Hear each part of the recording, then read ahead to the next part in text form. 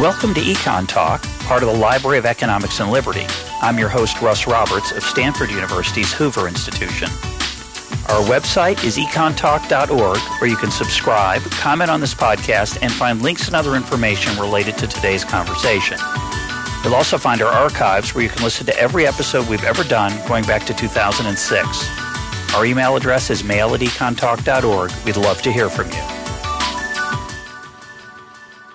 Today is December 14th, 2018. I want to remind listeners to go to econtalk.org, and in the upper left-hand corner, you'll find a link to our annual survey, where you can vote for your favorite episodes of the year and tell us about yourself and your listening experience. And now for today's guest, Patrick Collison, co-founder and CEO of Stripe. Patrick, welcome to EconTalk. Thank you so much for having me. Long-time fan of the show. It's lovely. Our topic for today is innovation.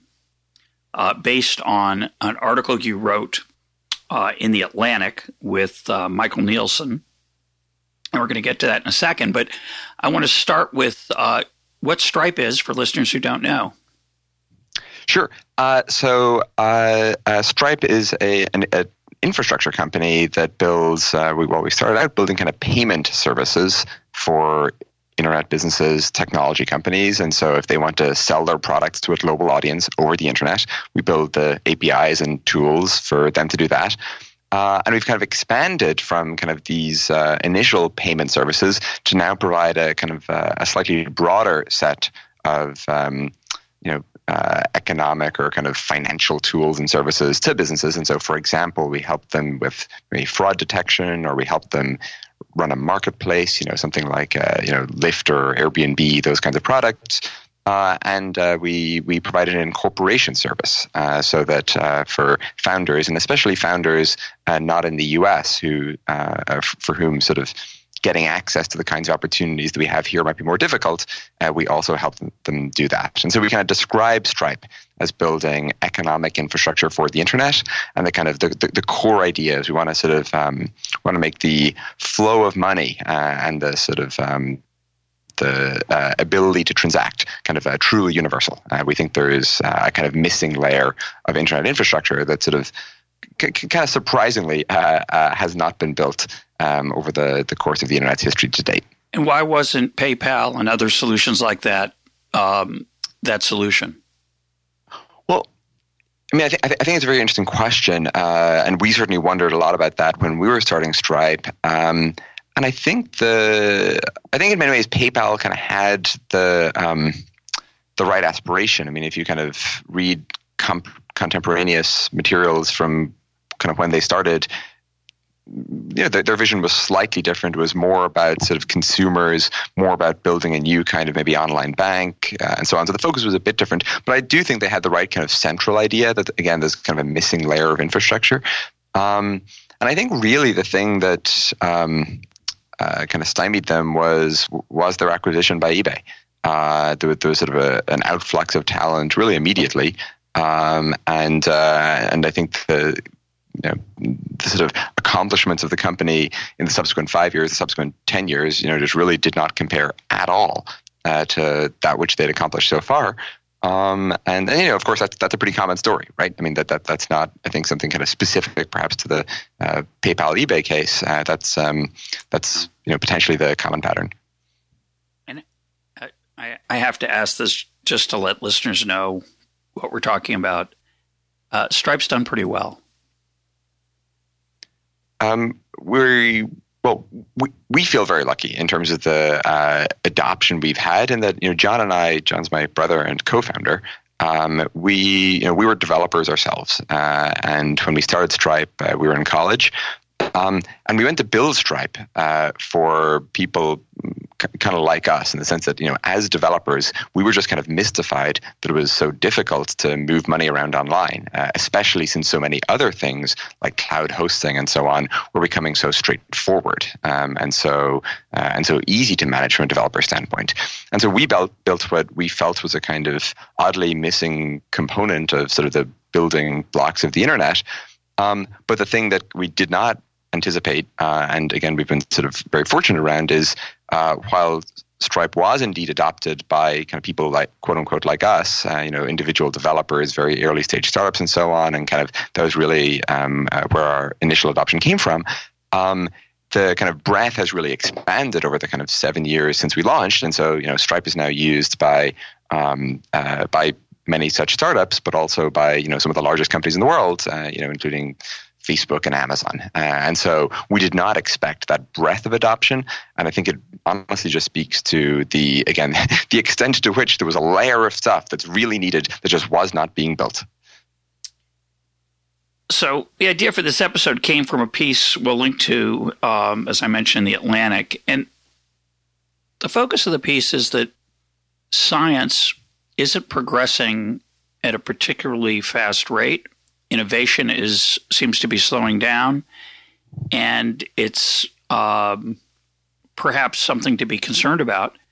And you start with an argument that I'd like to talk about first, which, of course, is very close to my heart, which is measuring this is quite difficult. It's very hard to know whether science is doing great, speeding up, slowing down. Different people in different corners of the field, different fields, are holding different parts of the elephant. They don't know what else is going on outside their field, and they might have a perception that's very field-centric or personal from their own perspective.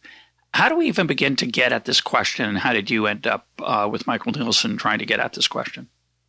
Well, I guess I'd just clarify one thing about the argument to start, which is we don't really take a stance on whether the rate of progress in science is slowing down per se. We kind of see arguments either way there, but we're somewhat agnostic on it.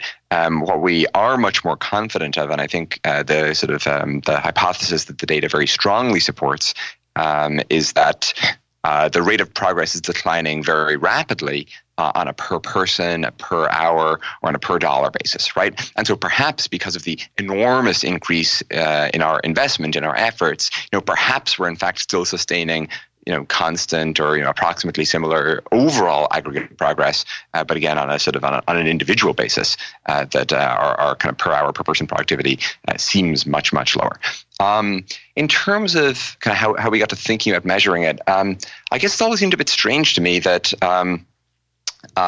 that we just don't collectively obsess over this question more, right? With Stripe, we think a lot about sort of rates of growth. We describe Stripe's mission as in trying to increase the GDP of the internet, and that's obviously a kind of trite phrasing. But the sort of core idea is we do want to sort of take a broad view of the internet economy, of technological progress, how many companies get started, how well they fare, and so on, and try to figure out what are kind of really broad-based measures and kind of interventions that sort of can help create that might nudge that rate of growth, to be somewhat higher. But of course, technology, and especially kind of software technology and so on, that's a kind of application, right? We're sort of in the translation field of sort of taking the results of science and kind of fundamental knowledge and discovery and sort of deploying them to the rest of the world.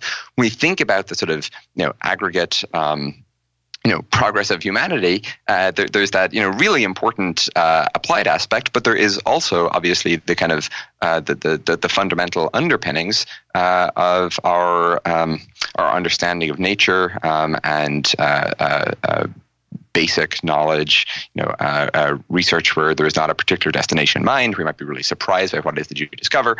And I think it just as we think as people, as we think as a civilization, what's the world going to look like in 100 years, in 1,000 years, right? I think, arguably the single most important input into sort of that prediction is what is the aggregate rate of progress in science going to be between now and then, right? Maybe some tail really bad things are going to happen, but if they don't happen, I think the single biggest determinant will be the aggregate rate of progress in science. And so I think the kind of first order thing that should surprise us is that this is not something that we're collectively obsessed with, right? Leave aside questions as to kind of what the actual rate is. I think we should all be able to agree that the rate is super important, and that we should really care a lot about it. And so we kind of initially came to this in terms of just wondering about the rate itself, and then kind of as we thought more about it and how one might measure it and what kind of other correlates might be and so forth, then we really became pretty convinced of, again, the case made in the article that the rate per person is declining very sharply.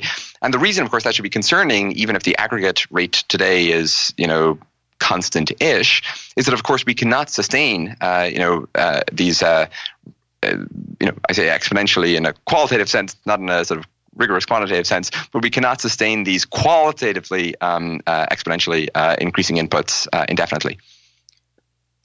I interviewed Tyler Cowen earlier on the program a number of times, but about his recent work on growth, and the book he has now called Stubborn Attachments is a very provocative and interesting book. And I'm published by Stripe Press. I did not know that. That is so cool.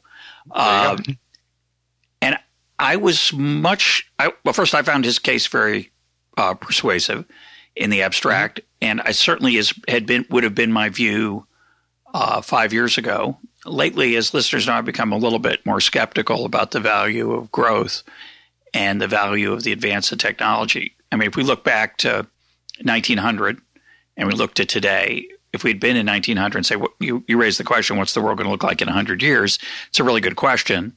In 1900, we would have been rather clueless about it. And we certainly, if we could go back to 1900, bring that person to the present and say, how's this look to you? There would be many, many things that person would be wildly exuberant about.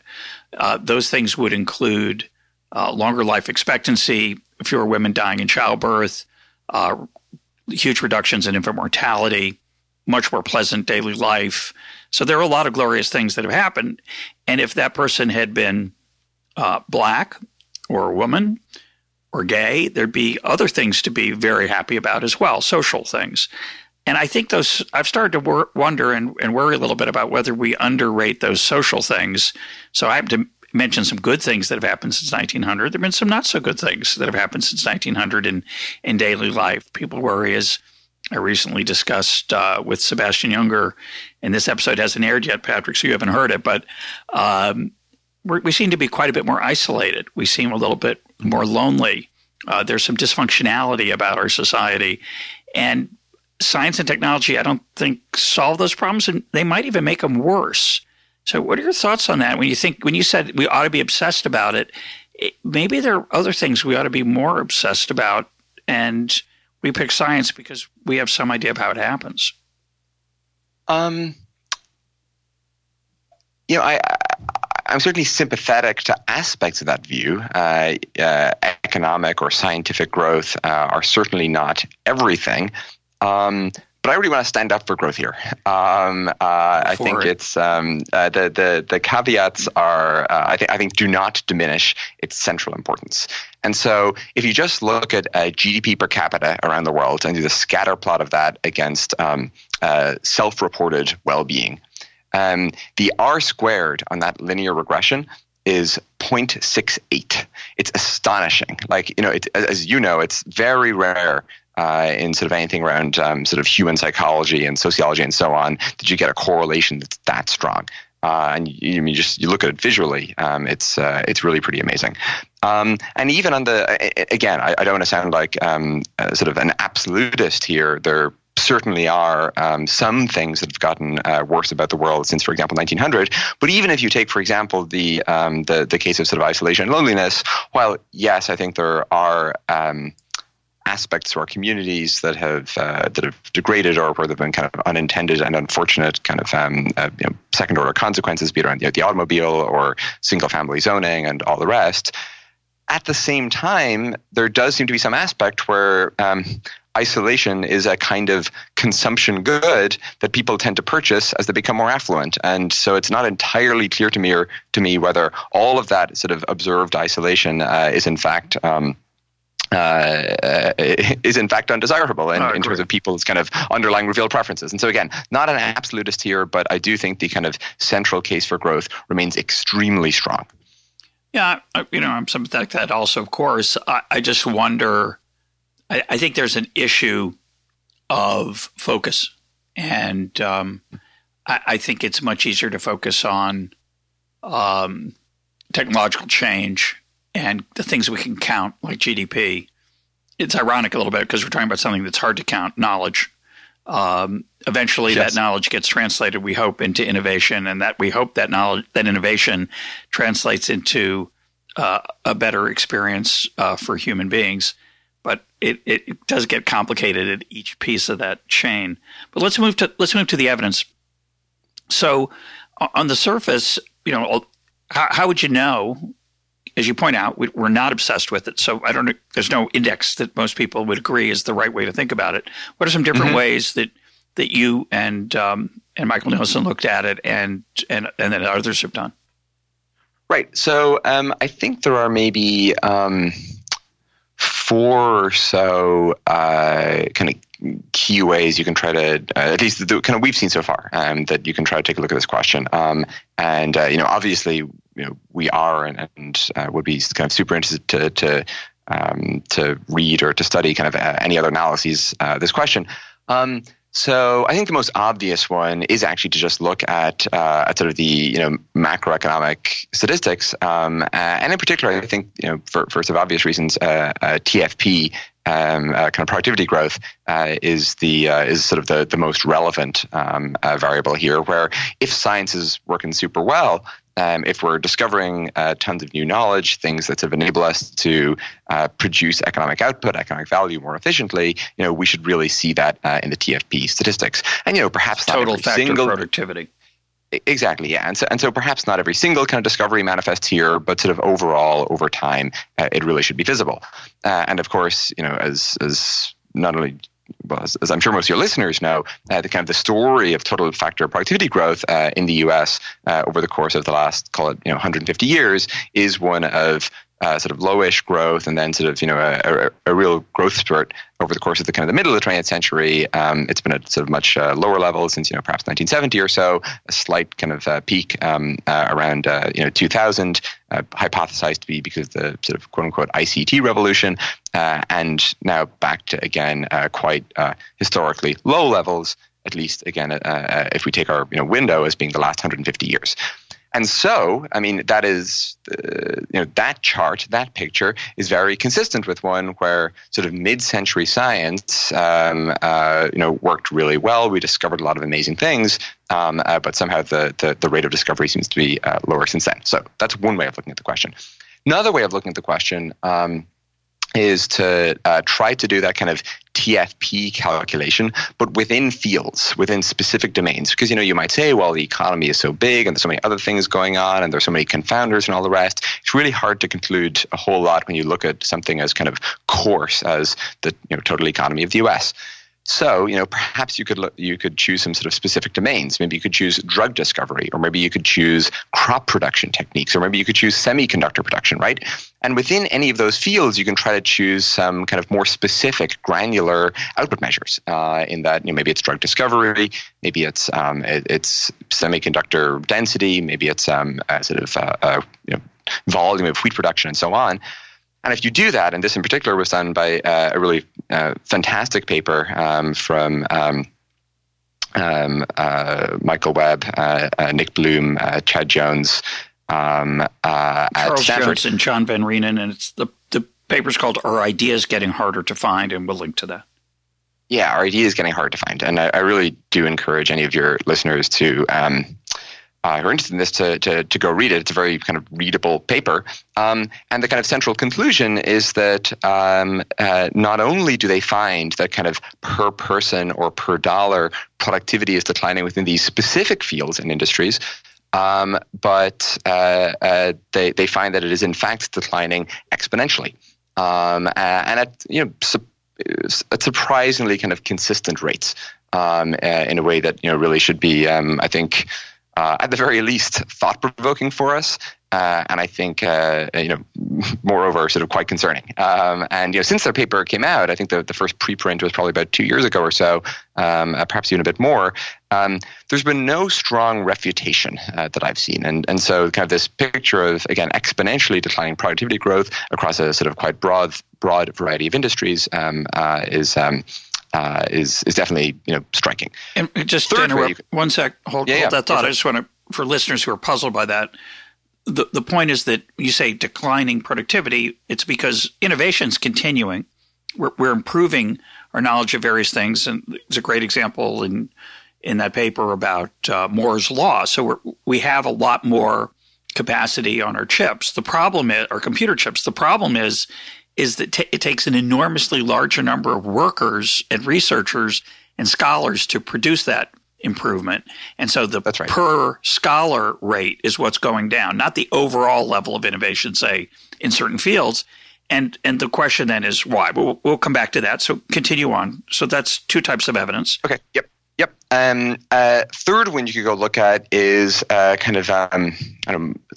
micro data within sort of the shape of the production of scientific knowledge. And so, for example, Ben Jones and Bruce Weinberg have done some kind of neat analysis of just the profiles of Nobel Prize winners. And particularly, they observed that over the sort of the course of the Nobel Prize, in the early days, the average age of a scientist who won was about 37 years old, whereas today, across essentially all fields, all Nobel Prizes, that has grown by 10 years to about 47. And again, this is kind of thought-provoking, right? In that, you can, of course, imagine explanations that have sort of nothing to do with sort of rates of progress and so on. Maybe kind of something has changed about the kind of structure of academic institutions or something. But it is, of course, also very consistent with a picture of it is just getting harder to discover things. It's taking longer. It takes more time to get to the frontier of knowledge. You have to sort of accumulate more comprehension and understanding of more different fields. And so I think that kind of data is thought-provoking. In a similar vein, the size of scientific teams, the sort of extent of kind of co-authorship and the number of authors and publications and so on, that's also sort of really growing very substantially. And again, it's kind of consistent with this picture where, just it takes bigger groups, more work, larger teams to create, this new knowledge and these breakthroughs. So I'd say that's kind of a third category, these kind of analyses of sort of the structure of knowledge production in science. And then the last one, as far as we're aware, at least, kind of new one that Michael and I sort of introduced in this article is to try to come up with some kind of aggregate measure of the sort of significance of scientific breakthroughs, because that is in some sense the relevant output measure here. Are we discovering important new knowledge? And so what we decided to do was we took sort of pairwise comparisons of different Nobel Prize winning discoveries, and we asked scientists to kind of in these comparisons to choose that which they considered more significant, and then to use sort of all those kind of partial orderings to produce kind of total scores for different Nobel Prizes. And then we can kind of bucket a little bit and just look at, for those scores of, individual prizes, we can maybe generalize to a decade and so on, and get some kind of trend line for the kind of, generally perceived significance for Nobel Prize winning work that's occurred. Now, that of course is very subjective in very obvious ways, and therefore I think, quite imperfect. But I think it's not. We should not totally dismiss it in the sense that I think it's hard to dismiss this methodology without also dismissing the Nobel Prize itself, because the whole conceit of a Nobel is that you can assess a very broad array of work, and you can sort of choose that which is most significant, most prize-worthy, and so if you can do it kind of. In order to issue a single prize, I think you should also be able to do it sort of across Nobel Prizes. And anyway, when you kind of construct that data set, and we did it for 3 Nobel Prizes, physics, medicine, and chemistry, what you see is that physics kind of has this this picture that kind of accords in some way with that of TFP in the US, where kind of really did well and kind of early and middle parts of the 20th century, has really kind of declined somewhat since then, though the error bars are relatively wide. And then chemistry and medicine / physiology it's kind of high variance, but it looks relatively flat. And so anyway, I think this is quite again thought-provoking and striking, because when you look at the number of researchers or the number of papers, or you calculate sort of the number of hours invested in these fields, these are growing enormously. Like it's really worth kind of looking at these charts to see just how much, right? And so if you kind of have 50x, say, more researchers in one of these fields, but as judged by scientists themselves, we're producing significant discoveries at a nearly constant rate. On some level, on some just very naive level, that does suggest that, for example, researchers, like an individual researcher, is becoming kind of 50x less likely to produce, this kind of really significant work. And so anyway, that I would say is the fourth category. And looking across the board, I don't think that any one of these I don't think any one category is itself knockdown. Any of these ways of looking at the question, has its sort of limitations and flaws.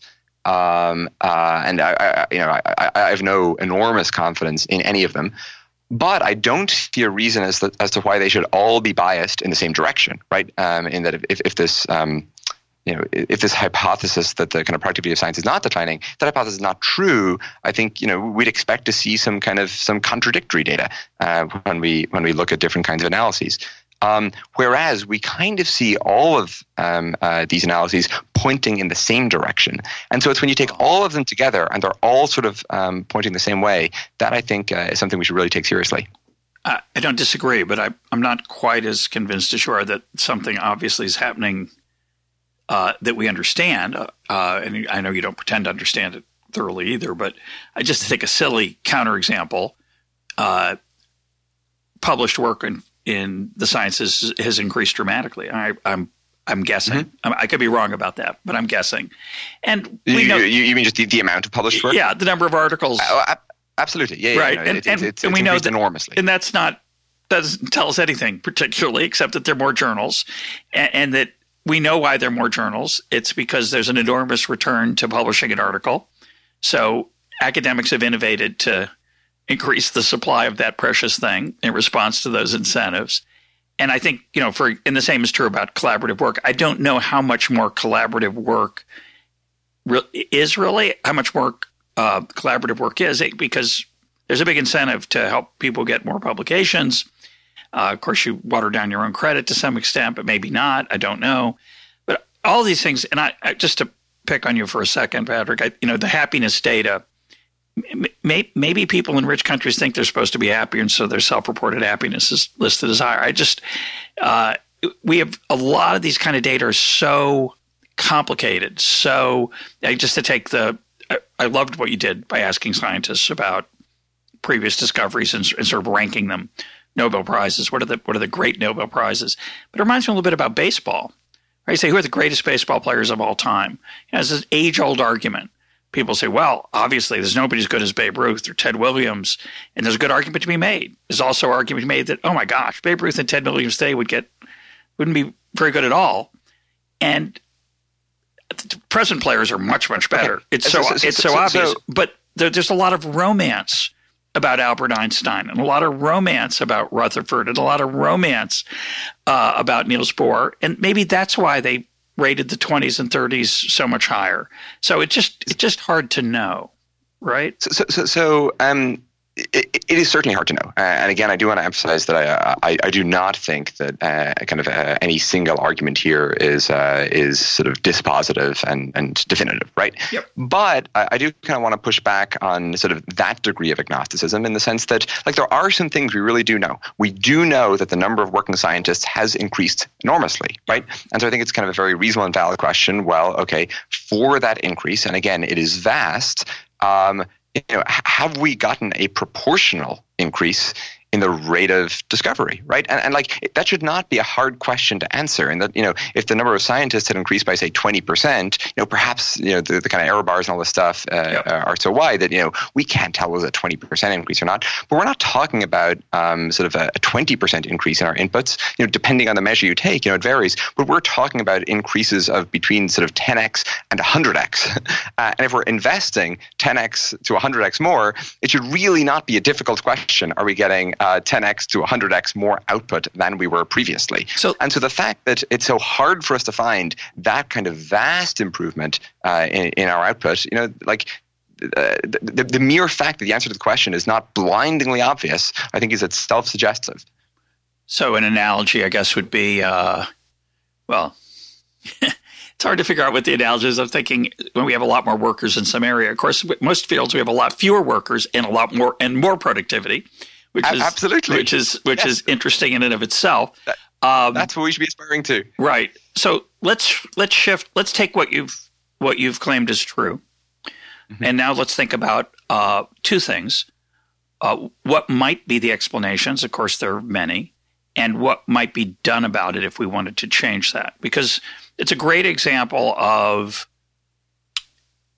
how I think the disease, if you want to cure the disease, you better know what the disease is rather than just say, we need more science education in school, which is a kind of mindless corollary people draw, which I think is wrong, although we might need more science education in school or better science education.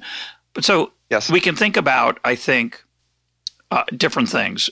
One answer, of course, which you talk about, and we'll go into, is that this is the nature of reality. The lowest hanging fruit's been picked.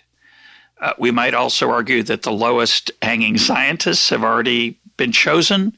And as we expand into the population with more and more people in these fields, we'd expect the gains to be smaller. So that's one possibility. Right. The second possibility would be we organize the search for knowledge poorly. Universities and innovation labs and Silicon Valley need to be overhauled because we're not getting the return that we're getting. And the third would be we need to change the rules of the game in the larger society. Obviously, you can lower your rate of total factor productivity by passing some really bad legislation that hampers people. And of course, legislation and the rules of the game are changing all the time, as are cultural norms, and all those things all those three things get tangled up together. So, talk to me about what you see as those possible explanations, and if you think there's any reason to think one of them is maybe a little more compelling than the other. Yeah, so I think you're absolutely right to kind of want to avoid that sort of politician syllogism of we got to do something, and this is something, therefore we must do that with science education in schools, or whatever the case might be. Even though on that specific intervention, who knows, maybe it does work. And I suppose one thing to sort of really emphasize at the outset of this is, Michael and I, we really want more science and more sort of scientific discovery and more knowledge and all the rest. And so kind of, one might in some sense kind of take this, this claim or this article or something to be kind of pessimistic about science, whereas in some ways almost the opposite, where we think it could be so much better. And we think it is so important that if it is possible for it to be better, for us to kind of get there, that we really think we got to engage with this question. And I think you're kind of dead right with that framing in terms of sort of separating contingent institutional or kind of sociological explanations for this decline from those that are kind of somehow about the kind of meta structure of knowledge. Yeah, the nature of reality versus, I would say, the rules of the game. And I want to mention, by the way, that one of the more obvious implications of your work, if you take it just barefaced, is that we're spending too much money subsidizing graduate education in science, and we have too many scientists. That would be, and I don't think that's not your goal, but you could easily draw that conclusion as well. Yeah. I really think such a conclusion would be premature, to be very clear. And that is not the case we're making. But yes, I do think there should be a more sort of robust discussion about how it is that we should be allocating our efforts and how all that input should be structured. On sort of this core question of like, okay, is this about the nature of reality, or is it about kind of the nature of just how we're doing things? I really think that's very difficult to know, and people have been sort of making the case. People like Sean Carroll have made the case in physics that there is a sense in which we've kind of gotten there and really explained a very large fraction of that which is to be explained. And of course, you can always push back on that, and there are quotes, some real, some apocryphal, of people who sort of thought that we'd kind of reached the end of this frontier in the past. But well, even if those assessments were wrong in the past, it doesn't mean they're necessarily wrong today. And obviously, anyway, so I think there's kind of some credence we should ascribe to that argument.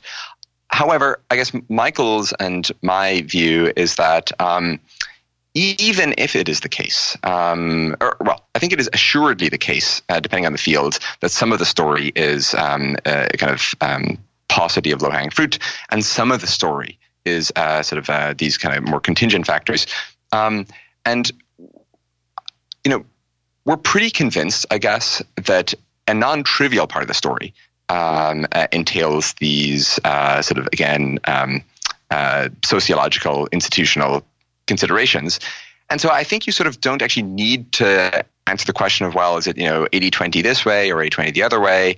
And even if it is only 20% institutional factors, like the return to science is so enormous that it's still sort of overwhelmingly worth fixing those. And then as we fix them and as we experiment there and so on, perhaps we will learn more about kind of which it truly is. I think you really it's not hard to kind of discover that or to kind of come to realize that how we sort of produce knowledge today, how kind of our scientific industrial complex works, is not optimal. I have yet to meet a scientist who's even called it pretty good. Whether that's kind of the conservatism of funding mechanisms and apparatus, or the kind of assessment criteria and so on, or the time horizon of them, or the kind of rigidity with which fields and sort of career tracks are prescribed and so on.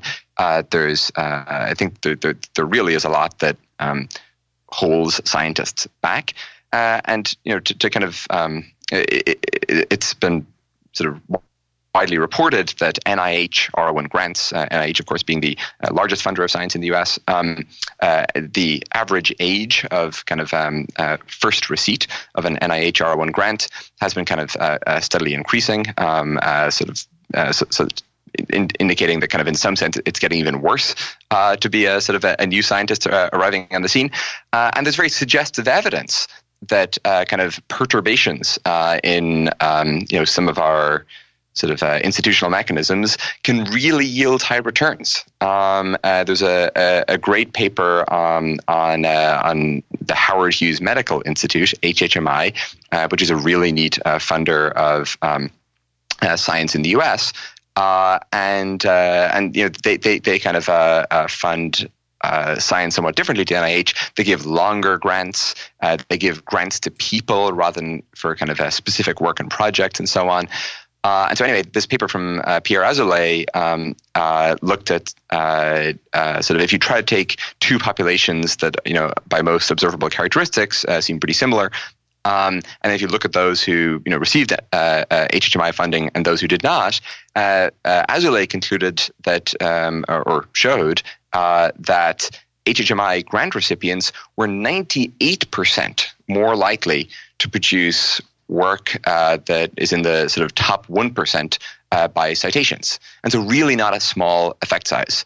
And of course, there you're not actually perturbing that much. You're changing how, the funding works, but these people have still been trained in the same way. They're still at the same kinds of institutions.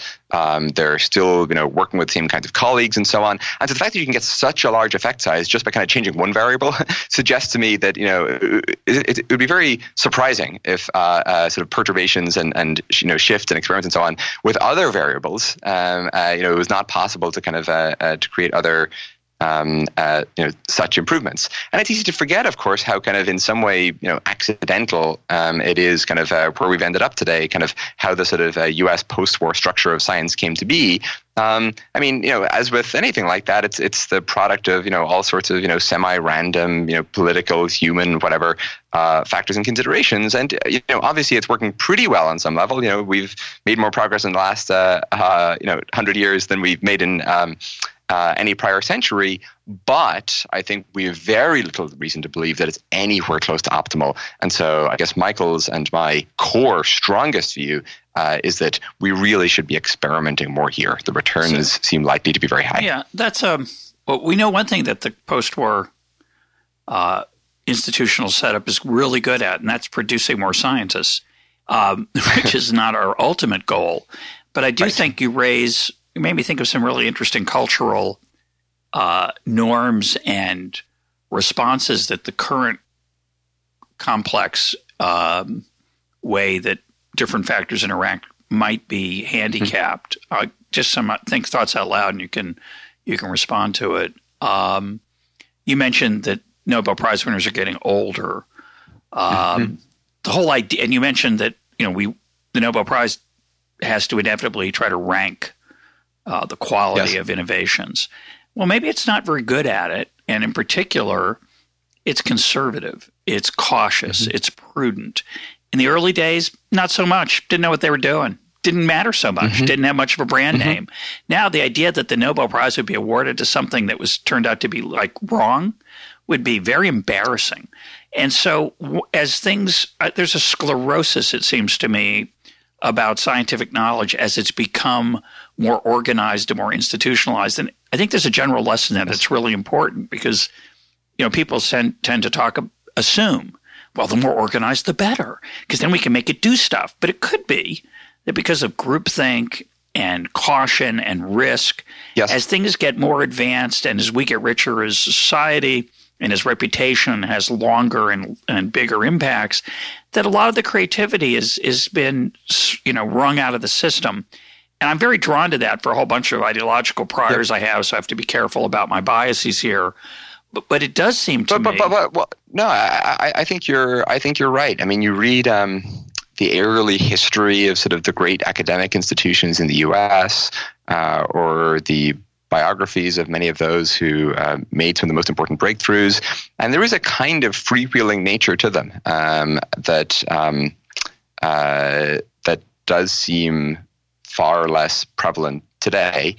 And I was having this conversation recently with David Deutsch, the physicist, some really significant work in quantum computing, foundational work. And we were kind of reflecting on and sort of chatting about his career, and he was very firmly of the view that he could not have had the career he did, and could not have done the work that he did had he been starting out today, because he didn't fit in any neat box. He wasn't exactly kind of fish or fowl and so on, and kind of flitted a little bit between different fields. And of course, that is also his great strength. He's such a sort of a deep and original thinker. And as things have gotten a little bit kind of more striated, a little bit more structured, and a little bit more, and perhaps not a little bit more, perhaps a lot more, but at least more kind of formalized, I think there is kind of a real question as to the degree to which we are losing some of the sort of very intrinsically necessary creativity and sort of the discovery of new knowledge necessarily involves kind of breaking from existing models, and perhaps in some way we're structurally disincentivizing that. Yeah, I worry about groupthink. I know that NIH, having had family and friends in that research world, there's a lot of fads. There are things, there's political correctness, not of the necessarily the kind that people think about in, say, campus life or day-to-day life, but within fields, within science, there's political correctness about what's okay to think about and work on. Yep. And and it's striking, I think, how how we've shifted a little. Well, in particular, as we've kind of formalized funding mechanisms, how I think the dynamics of those mechanisms have really changed. Where I was recently reading this biography of Gamow and Delbruck, who kind of became molecular biologists, and obviously Gamow the physicist. It's very striking how sort of they really relied upon sort of specific interventions by particular people to kind of sustain their careers and keep them going. It wasn't that they kind of hopped through the hoops of, again, standardized funding and grant-making apparatus. And it's not really clear to me, and I guess the kind of, implicit sort of thesis of the book is that they probably would not have. They again, did not fit these standard molds. And so I do wonder a lot whether, I mean, there's of course always been groupthink, right? But perhaps the groupthink has become a little bit more potent over the past couple of decades. So let me suggest a hypothesis then, and then maybe when we're done with this, we'll think about some other. We focused on one piece of this puzzle as a possible main problem, but let's imagine the following: Einstein did his innovations while he was a patent clerk at night, or probably during the day some too. Let's be honest. A little bit of there was work on the job even in early 1900s. I mean, leisure on the job, the opportunity to do things other than your explicit tasks. But he didn't need a large lab. He didn't need a atomic accelerator, SLAC, which is SLAC at Stanford Linear Accelerator. Whatever the last C stands for, I don't know. But it's obvious. One thing that's obvious is that a lot of scientific innovation today requires capital. And once it requires capital, it requires funding. And once it requires funding, it requires wealth. We have a lot of it, which is a glorious thing. The question is, how do you channel that wealth in ways that are going to be the most productive? A lot of it we channel through the political process, through NSF and NIH. A lot of it's taking place, even though obviously a lot of this work is more applied in the corporate side. There's still real innovation taking place in the corporate sector, but these fundamental science things take a lot of them, not all of them, but a lot of them take money. And this sclerosis and I would call it sort of the maturing of any industry. It gets a little less eager to take risks. It's not any one person doing that, although it does happen also at the personal level. I think it's not surprising that Bill Gates has not done a lot of innovation in computing lately. He also became a little more staid and a little more cautious and a little more eager to maintain his current position. So it's hard to break out of that. And the challenge is what kind of changes would we think about that would let us get to that more innovative Wild West frontier?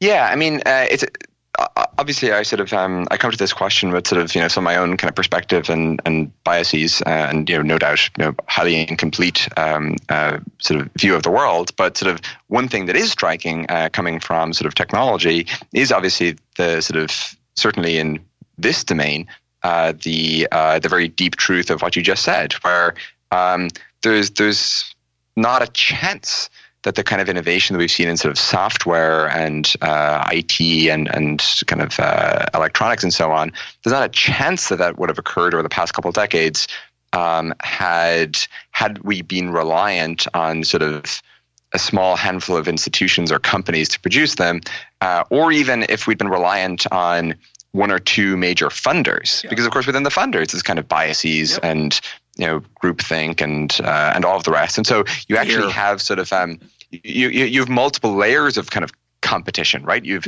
obviously competition among companies, and then competition among funders who are sort of all coming to approach the world with sort of quite varying and just substantially different theses about what even yields innovation. Some of them are very founder oriented, some of them are very market oriented, some of them really want to see a super robust and rigorous execution plan and all the rest. And there is no right answer here, right? For some kinds of companies or some kinds of founders, whatever, some approaches are going to work better than others, right?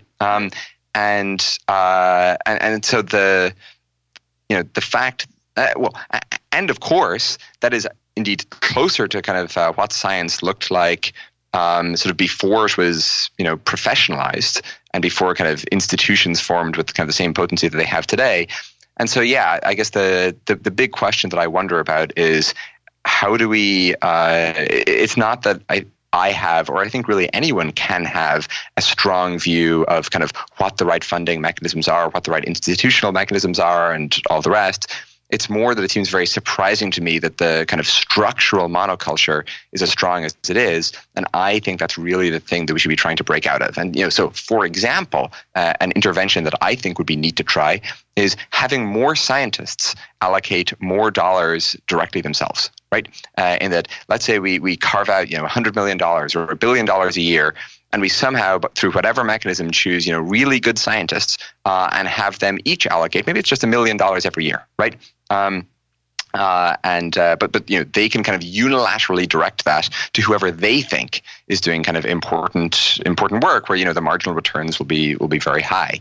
And you kind of again talk to top scientists, they almost all know of people who they think are doing sort of really important work, not likely to get funded through current mechanisms, but they would really they think it's important to see make progress. If my claim, if my claim is correct about this cultural risk aversion, then having that process be anonymous rather than named would be an interesting model. Normally, we'd say, well, we want to know who said this, we should spend $1 million on X because they'll be more responsible. But maybe they'd be more. We know they'd be more cautious. Right. Maybe it should only be revealed if it works or something, right? And then they should be showered with credit for taking such a big risk. But I guess my point in raising this is not to claim again that sort of I think this is the sort of quote unquote right intervention, or that this is kind of the model that we should try to shift or anything like that. It's more that I think we should have a portfolio of such approaches. That we're kind of experimenting with and observing the results of. I had dinner earlier this week with Howard Chang, who's a fabulous and indeed HHMI funded professor at Stanford, and he was making the point when we were discussing this question that we really should have some people who are becoming PIs, principal investigators, leading their own labs at much earlier ages. Some people are just ready for that in their early 20s, but again, kind of our current sort of institutional structural mechanisms don't support that. How good an idea is that? How great would the returns be? I of course don't know, but I think that sounds like a great idea to try, right? And so I think we should be assembling our portfolio of bets here and really experimenting more. I want to raise a different angle on this that we haven't talked about yet. I want to think about Nassim Nicholas Taleb, who's been a guest on the program many times, and he is famous, among other things, for the idea of a black swan, a rare catastrophic event that comes out of the far left-hand tail of a distribution that is not normally distributed, and that much of our intuition about life comes from the normal distribution. And I think some of what we're talking about here implicitly is making that error. We're talking about white swans. It's not the right word, but yes. Black swans are rare. White swans are everywhere. But by white swan, I mean a catastrophic, a wildly pleasant, unexpected event. Catastrophic event, yes. And by our the way you and I are both talking about this, and I think the way most people think about it is that, well, if we had a lot more scientists, we'd have more people in the right-hand tail in a normal distribution. But maybe it's actually that's the wrong way to think about it. I want to read a quote from Scott Alexander, who will link to this post he had. He attended a conference that you and Michael Nielsen created, and he has some very thoughtful reflections on the issues we're talking about right now. But he said the following. He said, Shakespeare in England had 1% of the population of the modern Anglosphere, and presumably even fewer than 1% of the artists, yet it gave us Shakespeare. Are there 100 Shakespeare equivalents around today? Meaning, my interpolation here, meaning, well, we have so many more people, we should have a lot more Shakespeares. And Scott Alexander continues, this is a harder problem than it seems. Shakespeare has become so venerable with historical hindsight that maybe nobody would acknowledge a Shakespeare-level master today, even if they existed. But still, 100 Shakespeares? if we look at some measure of great works of art per era, we find past eras giving us far more than we would predict from their population relative to our own. This is very hard to judge, and I would hate to be the guy who has to decide whether Harry Potter is better or worse than the Aeneid, Virgil's classic work, but still 100 Shakespeares. And so one way to think, end of quote, one way to think about this challenge that you're articulating is that we need to be thinking about Shakespeare's, the Einsteins, the 1 in a million, and realize that it's 1 in a million. If you have 10 million, you don't necessarily get 10 of them. Mm-hmm. And how do we culturally create the opportunity for that very outside-the-box mind to flourish? Right. Yeah, so I guess 2 points to that. So first, kind of just to what you were saying previously, I think you're kind of exactly right that in these kind of in these domains with this kind of these kind of convex returns where or sort of parallel returns, whatever you want to call it. I think you're kind of exactly right that what you want to do is you want to increase the number of samples and you want to kind of push towards more variance, right? Yeah. And again, I think kind of another way of articulating that which we're talking about is that kind of there are all these mechanisms that actually seem not only not designed to increase the variance, but in many ways that they kind of structurally attenuate it, and that just is really bad when we get these positive catastrophes to abuse the black swan term.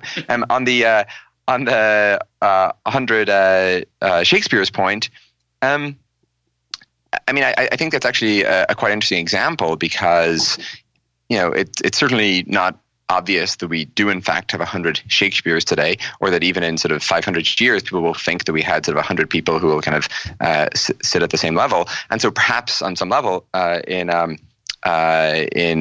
within drama or theater, or however we want to kind of define Shakespeare's field, perhaps we're seeing diminishing returns, right? But when we take a kind of broader view of, Shakespeare was also, say, an entertainer, or in some way part of the entertainment sort of production edifice. It's not clear to me that we don't have 100 Shakespeares, right? Yep. Let's think about YouTube stars, or funny Twitter accounts, or digital artists, Netflix, video game designers, right? And of course, most of these things don't nearly have the kind of luster and status that sort of Shakespeare now holds, but that takes time. Status always lags. And so I think if we take a broader conception of sort of the set of eligible fields, again, it's really not clear to me that we have seen any such decline. There were probably 100 Shakespeares available to be productive in Shakespeare's time, but most of them died young or spent their time hungry and didn't burn brightly enough with ambition and passion for their work to spend their time writing plays all day.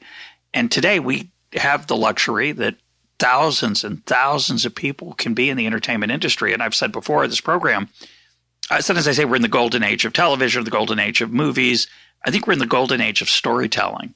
YouTube is one example that you mentioned, and I mentioned Netflix, but the quality of the miniseries, and they're miniseries. So, something like a show like The Americans, which I'm in the middle of, no spoilers, please, but is really extraordinarily good and is sustained over 6 seasons, I hope. I'm in season 2 or 3, season 3, but 6 seasons of 13 episodes each. That's 72. Did the math wrong? 84. It's what 6 times 13? 39, 78. It's 78 movies that this person, they're short, they're only 40 minutes long, but the creativity and the quality of the filmmaking there, or in The Crown, or in The Wire, and there's so many. So there's a lot of Shakespeare's out there in a certain dimension that, yes, it's true, they don't have the luster, because that's almost going to be by definition, but the quality of riveting entertainment in our time is there's at least 100. Totally agree, and on your sort of point that sort of at Shakespeare's, or in Shakespeare's time, there were probably 100 more who sort of did not get access to the same kinds of opportunities. That's something we think a lot about at Stripe. It's kind of part of our core thesis in that we sort of often talk about this notion that talent is approximately evenly distributed, but sort of opportunity, of course, is so much more uneven, and I think the returns to fixing that, we really should presume will be very high, and it's why we do things like Atlas. It's why we care so much about global expansion, and it's even why Stripe is invested in some sort of semi-adjacent companies, some of which you might be familiar with, like Pioneer or Lambda School, efforts like this. And I think that it's kind of easy to sort of structurally underestimate, I think, the returns to expansion of opportunity, because you can't really measure it ex ante. You have to sort of take it on some amount of faith. But sort of our intuition is really that those returns are likely to be very high.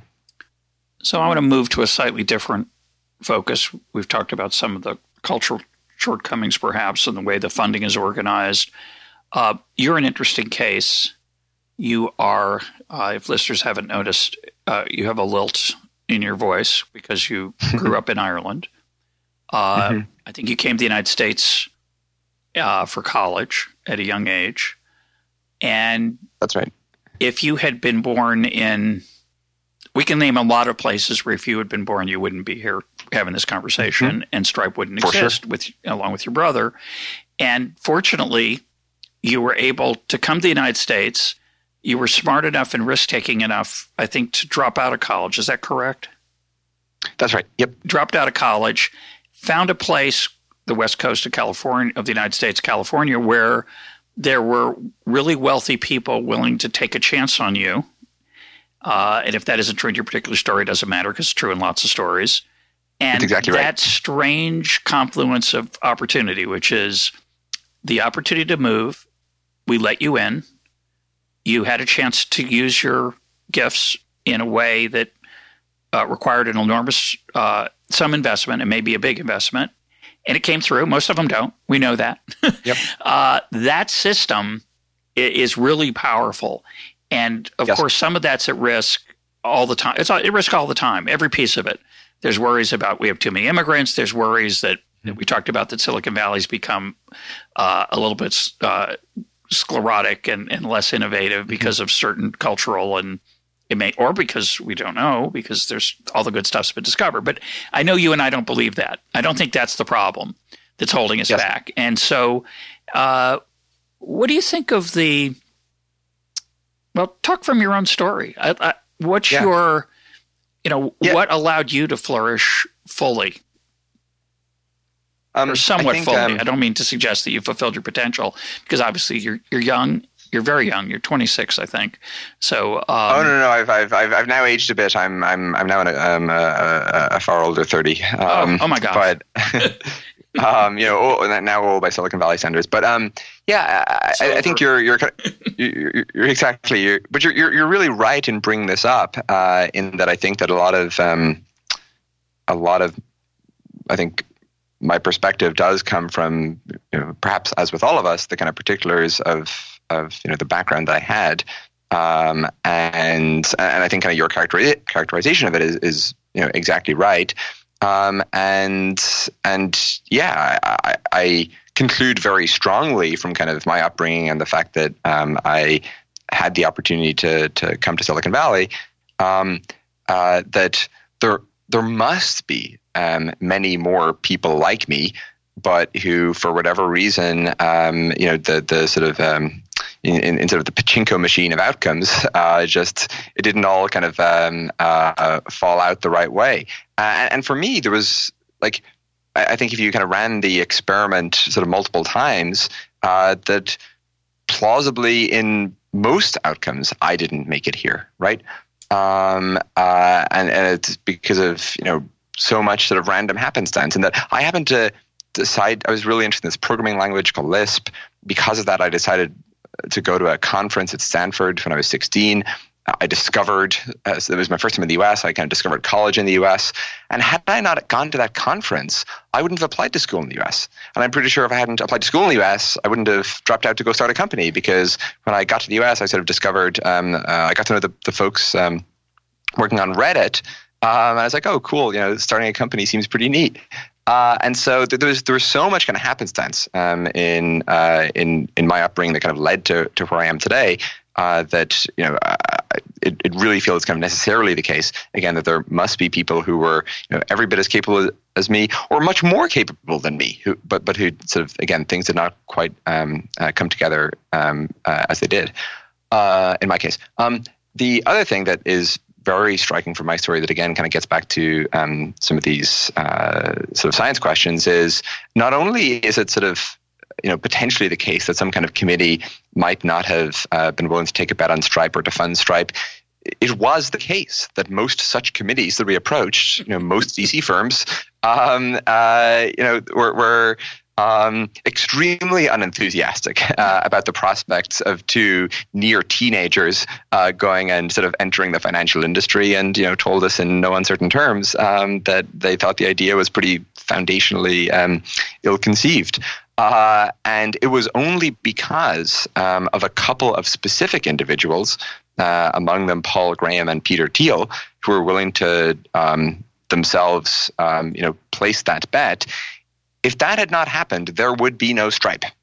And I'm really pretty convinced that it was sufficiently our success was sufficiently implausible that there is almost no committee that would ever have come to kind of unanimity on the worthiness of a bet on Stripe.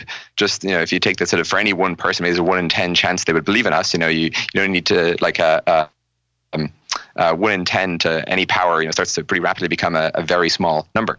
Right. And so that's really very striking. And then of course, as we work on Stripe itself, I mean, we're in the business of working with. And sort of aiding in the success of again these kind of these positive catastrophes, these like amazing companies that start out as two people and become these kind of enormous forces in the world. Like it's so vividly clear to us how fragile and delicate and implausible they are at the larval stage, and we see so tangibly the kind of potency of mechanisms to shepherd them, to provide them with kind of role models, with inspiration, with cultural capital, with education, and so on. That again, I really feel like this kind of must be the case in other domains besides. So I want to think about a particular area for a minute, and I think it'll pull a lot of the factors we've been talking about together. I just listen to you talk, and I have a lot of romance about innovation and entrepreneurship. I find it actually quite moving, not just the reality, but your awareness of the tenuousness of success and achievement, and it's really it's an extraordinary thing. But as you're talking, I kept thinking how everyone's response to the original piece of our conversation about lagging productivity is, well, we need to find the right way to structure funding science, or we need to find the right way to reform scientific education, science education at the K through 12 or at the college level. And one of the things I think I've learned, and I think it's true, I'd like to get your response, is that whole idea is just a dead end. The whole idea that finding the right way, and that most of the time, the right way is something we haven't even thought about at all. So the idea of doing what we do better is almost certainly the wrong way to think about it. It comes up a lot in education. Yeah, we just need, what's the right curriculum? And so much of the great education takes place on the ground, at the one-on-one level, the teacher classroom level. We don't fully understand that interaction well at all, and we need to think about how to make that better. And we know how. I'm pretty sure I know how not to do it, which is I don't want a national curriculum. I don't want a national education requirement that people have, say, a master's degree in education. All the standard things are – the only thing I know is that most of the standard things are wrong, so we need new things. So when I think about, say, one particular area, which is health, where there's so much potential, forget all of our previous conversation about whether we're going to solve a theory of everything in physics that'll be like Einstein's. If we just think about the ways we might innovate in health, so much of it is so focused on the current structure. And it would seem to me that there's such potential for someone like you and the people you know well who fortunately have very large sums of money or been extremely successful. And do you think that success could be risked and done in ways that not or that are not traditional right now that are, you mentioned Paul Graham. You were in the Y Combinator. Is that correct? YC invested in Stripe, yes. So Paul Graham, we've had him on talking about the Y Combinator. Y Combinator is a pretty cool innovation. When anything quite like it. It's an amazing innovation. So we need, it seems to me, we need people with wherewithal, like you and others, to get together and say, we've got to be brave enough to try to fail. And it's ironic because everybody knows in Silicon Valley that failure is acceptable and it's even a badge of honor. And yet I worry that as people get more and more successful, they worry about their reputation. They worry about losing what they already have, which is the human impulse. But it would be great if you guys took a few more chances. I agree with you very strongly. I think that I'm very optimistic about sort of individual human agency, and I'm very optimistic about sort of the width of the right tail, and I'm very optimistic about the sort of transmissibility of new knowledge, and I'm sort of pessimistic about the ability of groups of humans to engage in effective ex ante top-down design. Again, I'm sure most of your listeners are familiar with the book Seeing Like a State, the sort of great screed against sort of monoculture in some sense.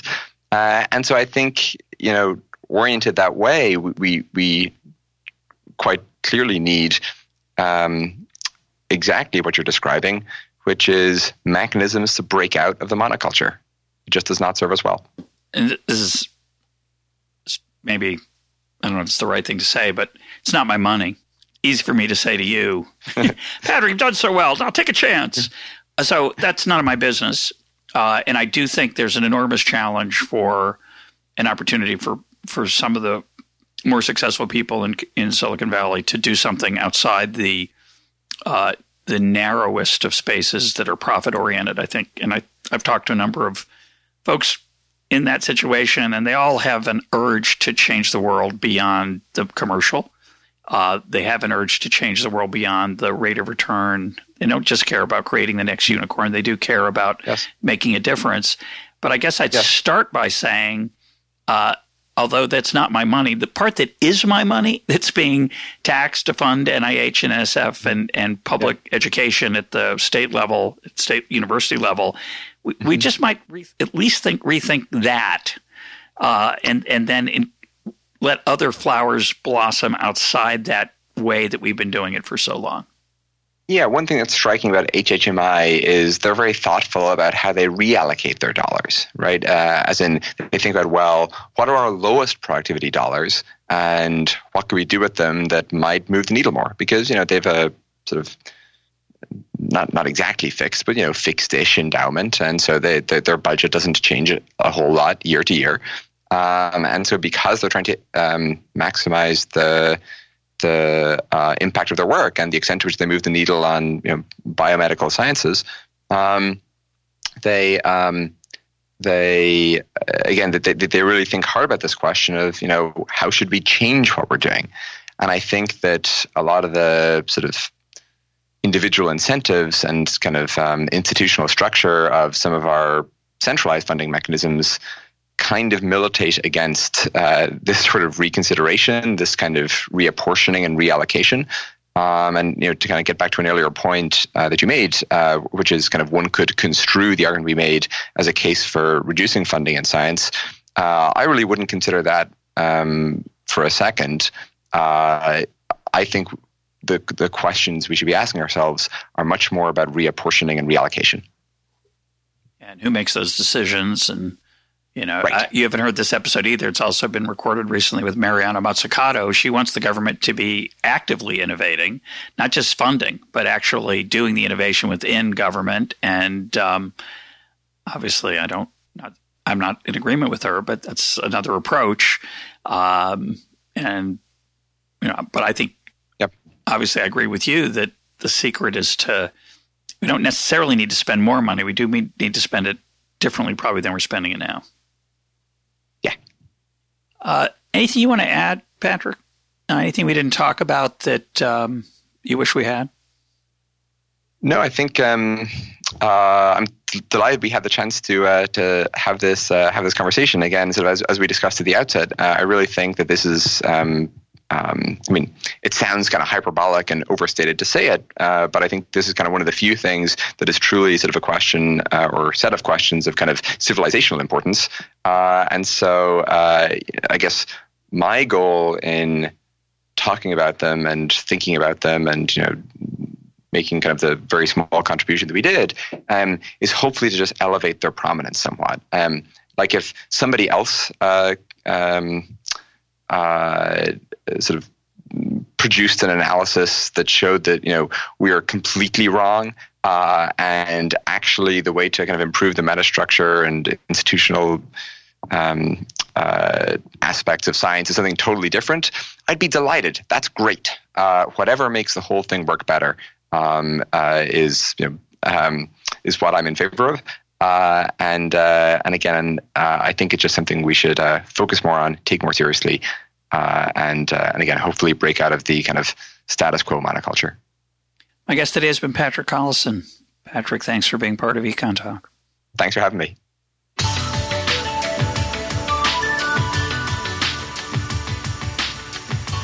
This is EconTalk, part of the Library of Economics and Liberty. For more EconTalk, go to econtalk.org, where you can also comment on today's podcast and find links and readings related to today's conversation. The sound engineer for EconTalk is Rich Goyette. I'm your host, Russ Roberts. Thanks for listening. Talk to you on Monday.